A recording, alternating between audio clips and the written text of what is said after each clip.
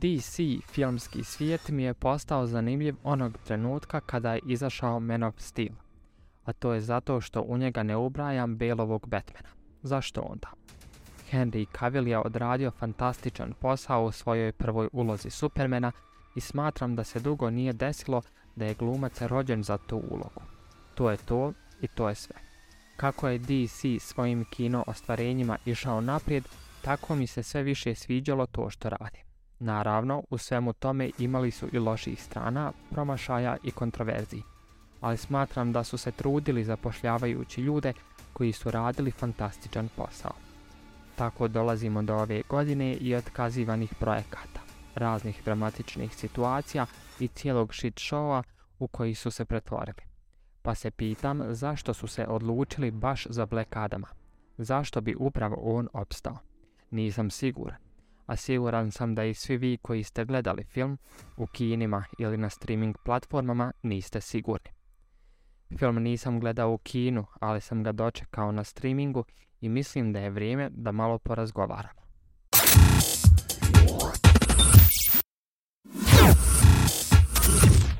Prije 5000 godina jednom je čovjeku podarena moć egipatskih bogova, zbog kojih je uskoro i prognan te zatvoren. Dolazimo u današnje vrijeme i isti taj moćni čovjek je pušten iz svoje tamnice te je spreman učiniti sve kako bi u moderni svijet uveo svoju vrstu pravde. Režiser filma je John Colet-Serra, dok scenarij potpisuju Adam Stickley, Rory Hines i Sorab Noshervani. Glavnu glumačku ekipu čine Dwayne Johnson, Aldis Hodge, Pierce Brosnan, Noah Centineo, Sarah Shahi, Quintessa Swindell, Bodi Sabongui i Marwan Kenzari.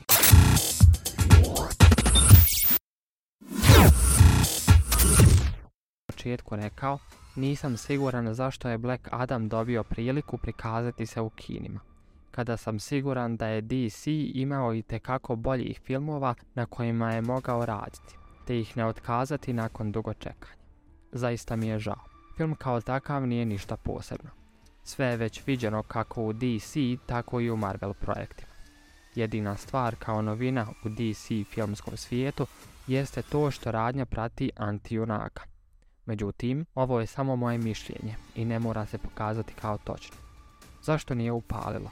Dok gledate njihove filmove, shvaćate da nema onog uvoda, da nema solo filmova glavnih junaka, nekako svaki put uvedu nekog novog lika koji bi trebao biti velika faca na tako prost način u filmu drugog im lika.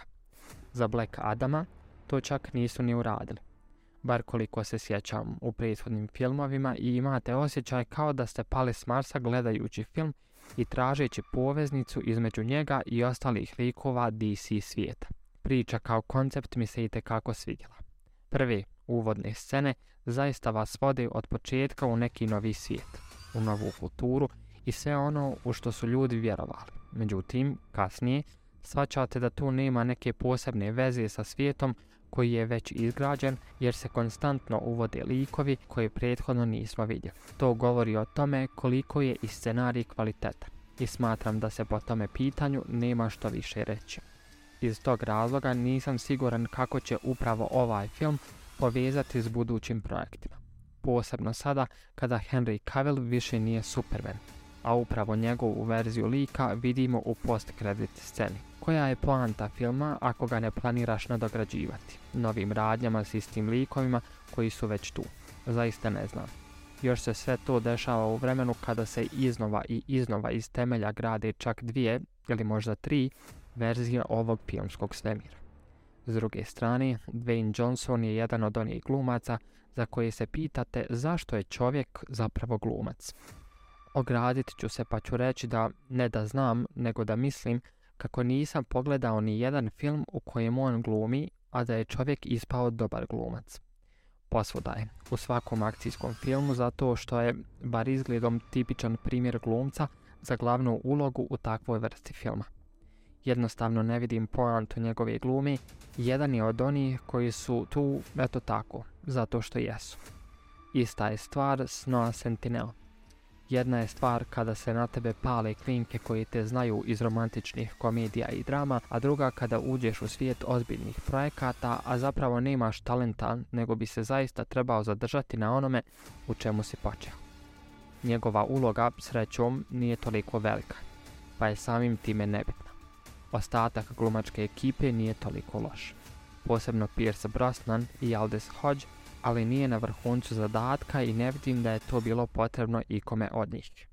Ono što bih mogao pohvaliti, iako bi se i tu moglo naći mana, jesu efekti i vizuali. Film je vizualno lijep u akcijskim scenama određenih likova, dok se isto ne može reći za efekte kada se u scenama nalaze manje popularni nepoznati likovi i glumci. Glazbu u filmu nisam niti primijetio, niti je na mene ostavila ogroman utisak, pa vam o tome ne mogu ni reći.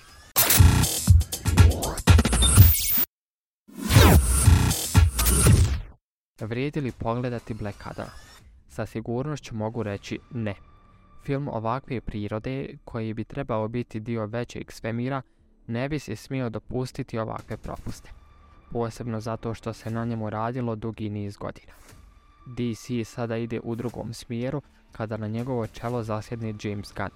I sve ove pokušaje izgradnje filmskog svijeta koji bi po nečemu trebao konkurirati Marvelu i njihovim projektima smatram bezuspješnim. Šteta, bili su na dobrome putu.